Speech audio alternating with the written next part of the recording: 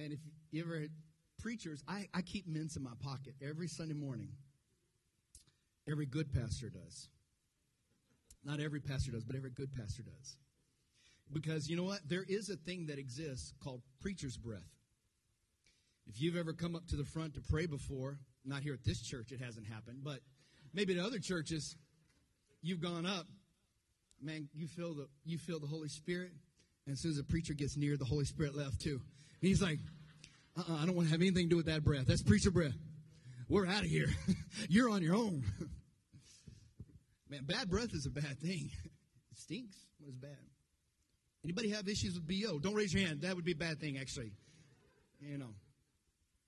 Put your hand down. The war's over. You know what I'm saying? Like, body odor can be bad. When I think of skunk, what do you think of? Maybe Pepe Le Pew. Remember the old cartoon? So you think of polecat. You think it stinks, right? A skunk stinks. You ever had a dog, one of your dogs get sprayed by a skunk? I mean, that's happened to a dog of mine, and man, this is no longer my dog. Just kidding. If our lives could give off a scent, what would it smell like? You know, if our actions produced a scent, if our words produced a scent, if, you know, this whole month we've been talking about worship. What does worship look like? And there's different types of worship. Remember, we talked all about that at the very beginning of the month. There's different types of worship, and worship can look like a lot of things. And sound, every church is going to be different in their approach to worship. Remember, we talked about hymns, and we talked about modern worship, and we've had a lot of fun with this. But as we kind of start bringing all this to a conclusion, and we're talking about David is offering a sacrifice of praise, as we're going to read in Hebrews 13:15 in a little bit, that he was wanting to offer to God something that cost him something. And as I'm thinking about this, that David actually said, as we read in the Psalms, David said unto the Lord, he says, God, I would hope that my praise to you is as sweet incense unto the Lord. That David was saying that I want my praise to smell good to you. I want my worship to smell good to you. What David is saying, obviously, when we sing, it's not as if aroma really is like, you know, if you have a mint in your mouth, it's going to smell like mint. If you have popcorn, it's going to smell like popcorn. What David is saying, though, is when something smells beautiful, it's pleasing, it's attracting, it's overwhelming. I sprayed cologne on this morning. I wore deodorant. I showered. I went through all the steps that I needed to do to smell good so that when you hug me or you shake my hand or you get near me, the last thing in your mind is like, cool. And it wasn't the Lord. You know what I'm saying? That knocked you over. It was. But if our lives, if our actions, if our words produced a smell, what would it smell like? Are our actions and our words so stinky that if they produced a smell, man, we would have this big circle around, you know, a 10-foot radius. Nobody would come anywhere near us because of the smell that our actions or our words produce. Like it stunk. Like our words stink. Our attitude stinks. You ever been someone whose attitude stinks? If you're sitting next to your spouse, you know, don't raise your hand. But yeah, we've been around someone. I can remember being a teenager, my parents telling me, your attitude stinks. Really? It doesn't smell that bad to me. My attitude stinks. Your attitude stinks. You ever worked with someone at work, their attitude stinks? Maybe you got a boss, his attitude stinks, her attitude stinks. Maybe your attitude stinks. Maybe your words stink. Maybe the things that are coming out of your mouth smell like a skunk. And it's just negativity city all the time. Everything's bad. The world is bad. The economy's bad. God is bad. Church is bad. Worship is bad. The husband's bad. The wife is bad. The kids are bad. Nothing's ever good. It just stinks. And all that comes out of your mouth is the skunk. I don't know about you, but I want to be like David. In my life, my goal the rest of this year, challenge to you as well, is like, what if our words and our actions, if they did give off a smell, what if they were pleasing unto the Lord? Amen? What would it look like if we actually walked around and started encouraging one another? When was the last time you just encouraged someone? I mean, encouraged someone. What's up, brother? Don't leave me hanging, man. The whole church right here. Congratulations, by the way. Driver.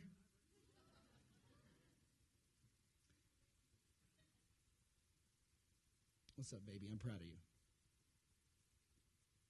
What's up? People here. High fives real quick. In fact, why don't you just give your neighbor a high five right now? I'm having some fun with this morning because encouraging someone is fun, isn't it?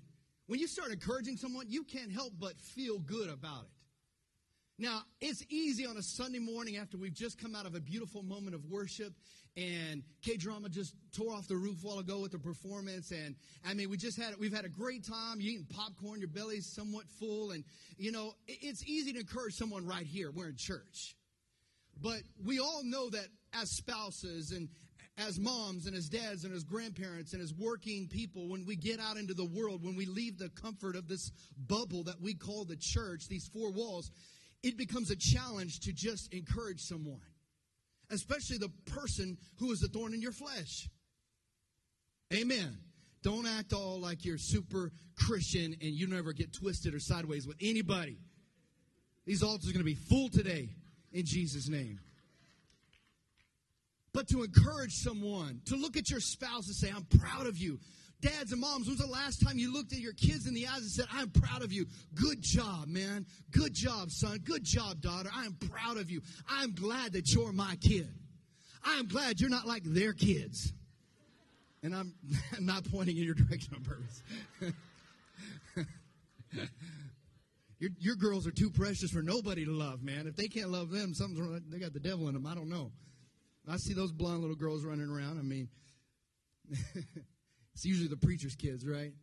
When was the last time, seriously, you just encouraged someone? Instead of going into work tomorrow and you're just dreading it, and you're like, oh, not another day. I can't believe it. God, I can't keep doing this week after week. What would it look like if your attitude smelled great and you walked into work tomorrow and you said, oh, man, today is going to be an amazing day. Today is going to be a great day. You know what, man? God, I just thank you for today. I don't even know what's going to happen today, but I know that whether it be good or bad, you're going to make all things align for me because I'm a child of the Most High God. And today is going to be a productive day. I'm going to get everything I need done today, and I'm going to have spare time left at the end of the day. And now, many of you, listen, I know what tomorrow is. I'm a parent. School is starting. For some of you, school has already started, but for the most of us, school is starting. We got a lot of teachers in the house, too. You're just like, I'm looking at some of the faces of the teachers right now. You're like, take it all in. This is your last day before life. I get it. I get it, dads. I get it, moms. I get it, grandparents. We got grandparents in here raising their grandkids now. They already raised one kid, and God's blessed you that you were such a good parent. He's letting you raise grandkids now. That's one way of looking at it. Encourage someone. Encourage someone. Encourage someone. Encourage someone. Encourage someone. Look at your neighbor and say, somebody encourage somebody. Listen, life is tough enough with us going around telling everybody how bad life is. I don't need anyone to tell me how bad life is. I can watch the news for that. But put somebody around me who says, Pastor, you're doing a good job. That was the best sermon I ever heard. All right. In all seriousness. But to encourage someone, encourage our brothers, encourage our sisters, encourage your spouse, encourage your kids, encourage somebody, strengthen them, give them hope, give them understanding, give them peace, and give them patience. Somebody, encourage somebody. Amen? When we start encouraging someone, and David is offering this sacrifice to the Lord, he says, God, I want this thing that I'm giving to you to cost me something. I don't want to walk up into your presence like I own the place. Like this is my house. This is David, if anybody could have had that attitude and that arrogance about him. David was a man's man. He was a mighty warrior. After he slayed Goliath, how many have heard the story of David and Goliath before, right? Okay, if you read the rest of the story, when they came back to the camp, the people began to sing, Saul has killed his thousands, David has killed his 10,000s. Hey, Saul has killed his thousands, David has killed his 10,000s. Hey, I don't know if that's what the song sounded like, but those are the words. The king was Saul. David was just a teenager. And he's showing up the king. And everybody's beginning to praise this teenager who would eventually be the king of Israel, who Jesus came from his lineage. This guy could have easily walked around with the arrogance like, man, I'm the baddest dude on the planet. Everybody, but this is my house. Whose house? My house. This is David's house. David's house. This is the king's house. But David wasn't like that. The Bible says, even with all of his flaws and all of his hiccups and his affair, and he was a murderer too, by the way, throw that in all the stuff that he did. With all of that, the Bible says that David was a man after God's own heart. Why? Because David knew how to worship the Lord. He knew what it was like to bring a praise to God that cost him something. And I get it today. I know many of your stories. You email me throughout the week. Send me a private message on Facebook. You call me. However you get a hold of me. I get it. You write your prayer requests down. They find my desk on Mondays and Tuesdays. And when I'm reading that stuff, when I'm praying over you, when I'm reading those emails, when you're reading your Facebook messages, I hear your heart. I get what's going on.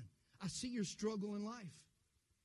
I get it. So I know that when you come this morning and I'm looking around at the same people that have been writing me this week, and when I see their hands raised and them clapping their hands, man, a joy comes over me because I know that your praise in this moment has cost you something. You didn't just stroll in the parking lot and walk into church this morning like it didn't cost you something. It cost you something to be here this morning, to raise your hand. See, nobody beside you may know the grief that you're in or the pain that you're in, but you're stretching your hands anyways and saying, God, I'm praising you through the storm. I'm praising you not because it's easy thing to do, but because it's the hard thing to do. My praise cost me something. Look at your neighbor and say, get out of my way.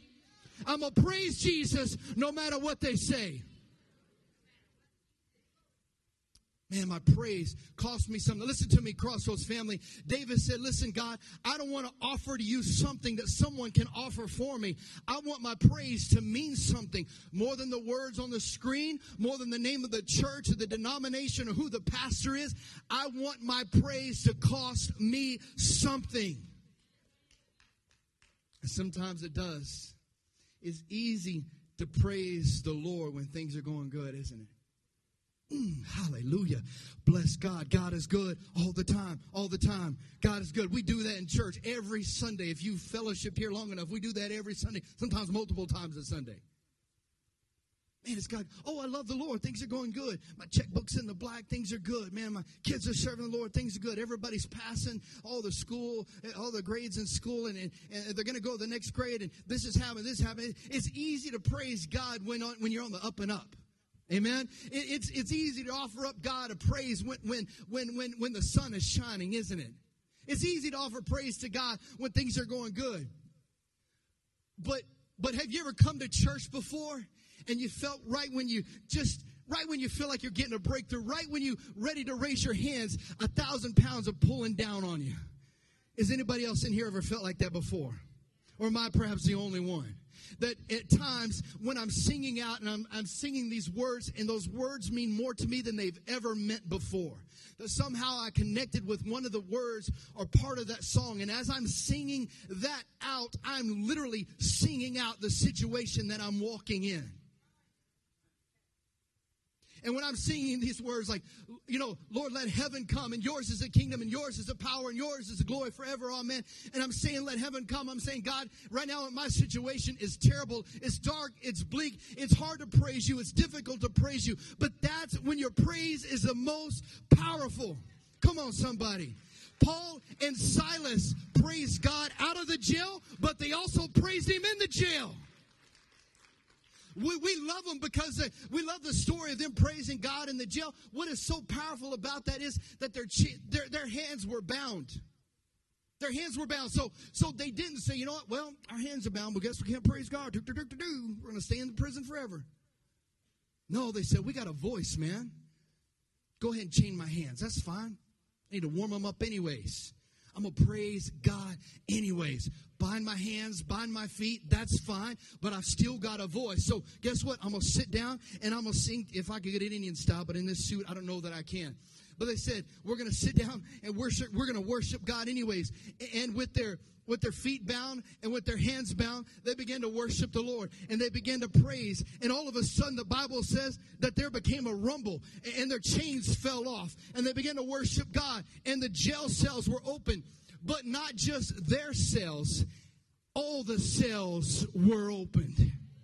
Your praise has a power not only to unleash a miracle for you, but for people around you. I said, your praise can not only give you a miracle, but give a miracle to those around you. Amen? Why don't you just take 10 seconds and give God a praise? Hallelujah. Hallelujah. Hallelujah. We praise you, Jesus.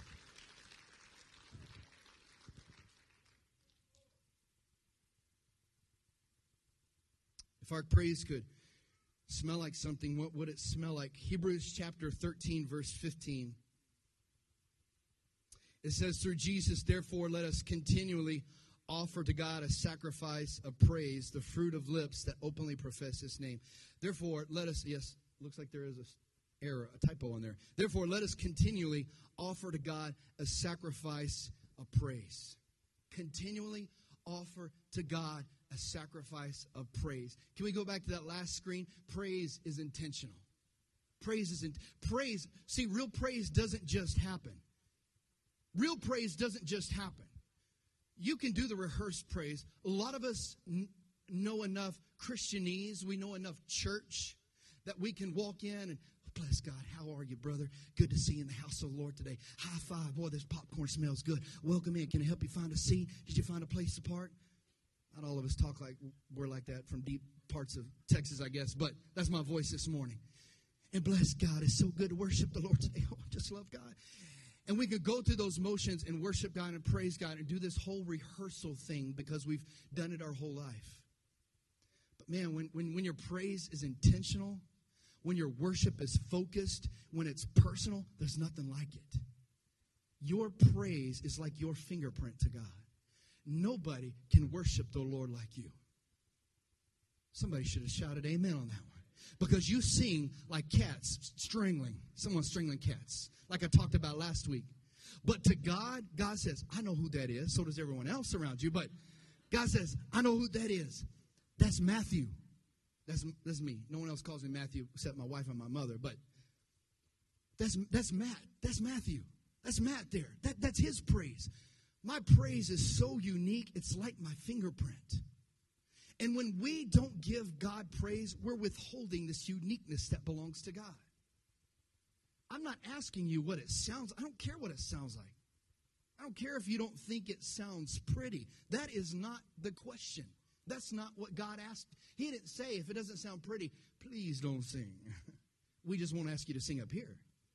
He says, the truth is the truth. I'm just saying, let's be honest. Let's just be honest. That's all right. We want good guitar players. Hey, there's nothing wrong with offering excellence unto the Lord. Let's be real. Amen. We want excellence unto God. Hopefully you get good preaching too. We don't want the bad preachers up here. We want the good preachers. Listen, he says, I don't care if it doesn't sound good. I want your fingerprint. Your praise is like your fingerprint. It's unique. And when we worship God with intentionality, when we worship God personal, when it's intentional, it's a beautiful thing. It becomes this beautiful thing that only God can understand. And it's got to be intentional. It's got to be focused. I have up here some Bod Man spray. Most wanted. Who would like to be a sampler test today? Aaron's right here. This is my buddy Aaron. Give Aaron a big hand.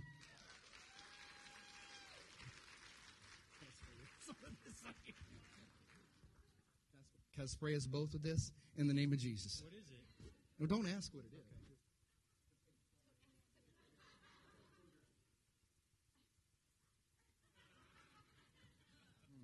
Wretched. I've never had another man. You're welcome. You're welcome, Katie. Spray cologne on me.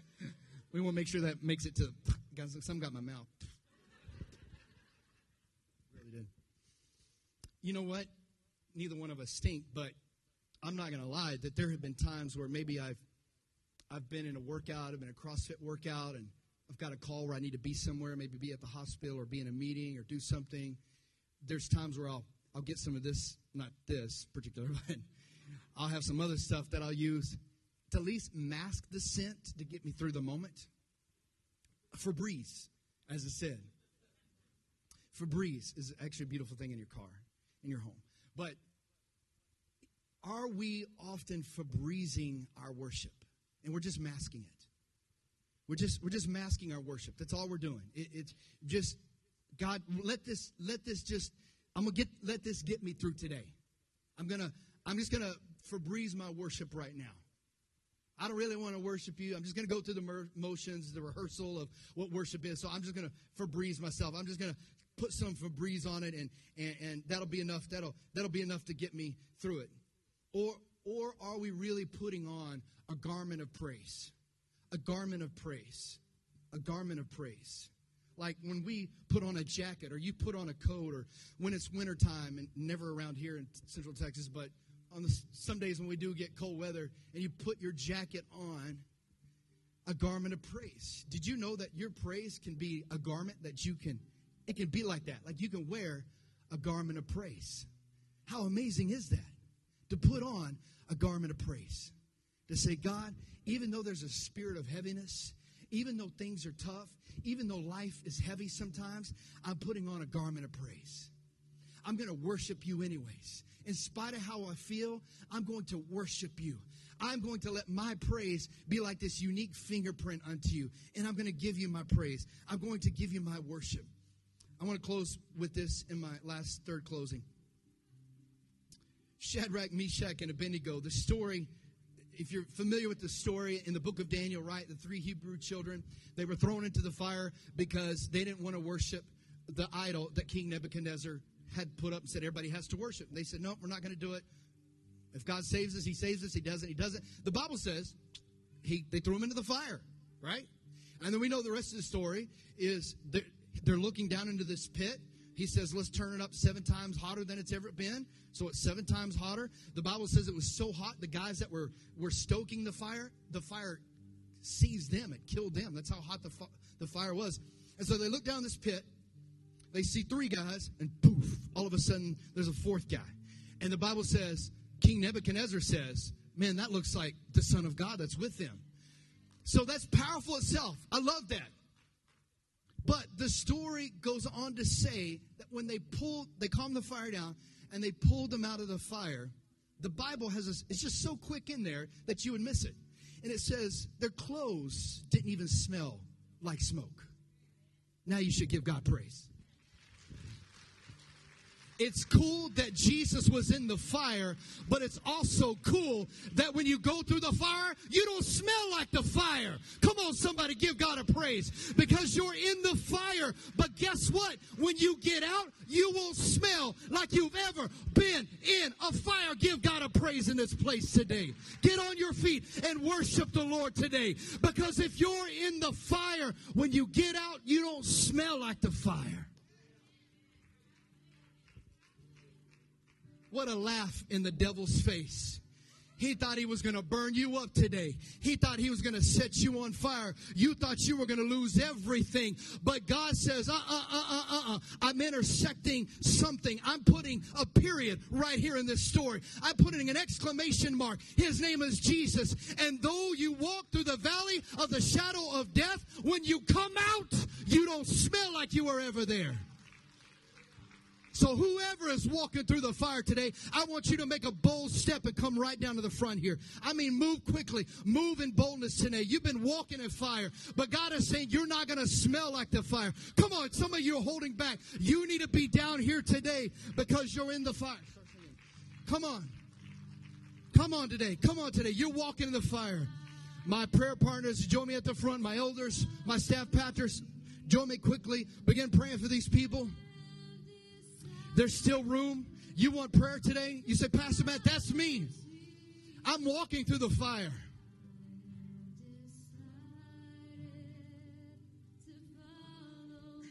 Sing it out. No turning back. No turning back. No turning back. No turning back.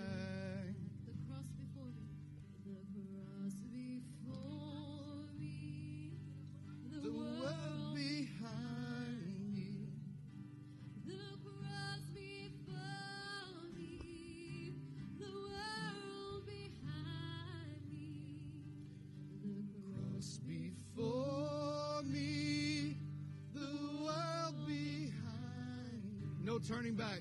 No turning back. No turning back. Sing it out with us. Go with me, still I will follow. Do not go with me, still I will follow. Do not go with me, still I will follow. No turning back. With our heads bowed, our eyes closed, many are still praying up here. Please don't move. We're just going to continue in this time of prayer. Say, Pastor Matt, I'm here today because I need Jesus Christ as my personal Savior. I'm tired of living this life for myself. I'm tired of trying to figure it out on my own. I want to make sure that if I were to leave this planet today, if this were my last day on this earth, that heaven would be my home for eternity. If you want me to remember you in this next prayer, I'd ask that you'd raise your hand right where you are. Thank you. Anyone else? Amen. Amen. Keep your hands up just so I can see them just for a moment. Thank you, sir. Anyone else? Amen. You can put your hands down. I want everyone to repeat this prayer after me. Dear Jesus, I confess my sins to you. I believe that you died for me, and that in 3 days you rose from the grave. Thank you for dying for me. Thank you for forgiving me. I believe all that I've prayed. In Jesus' name, amen. So give the Lord a praise today.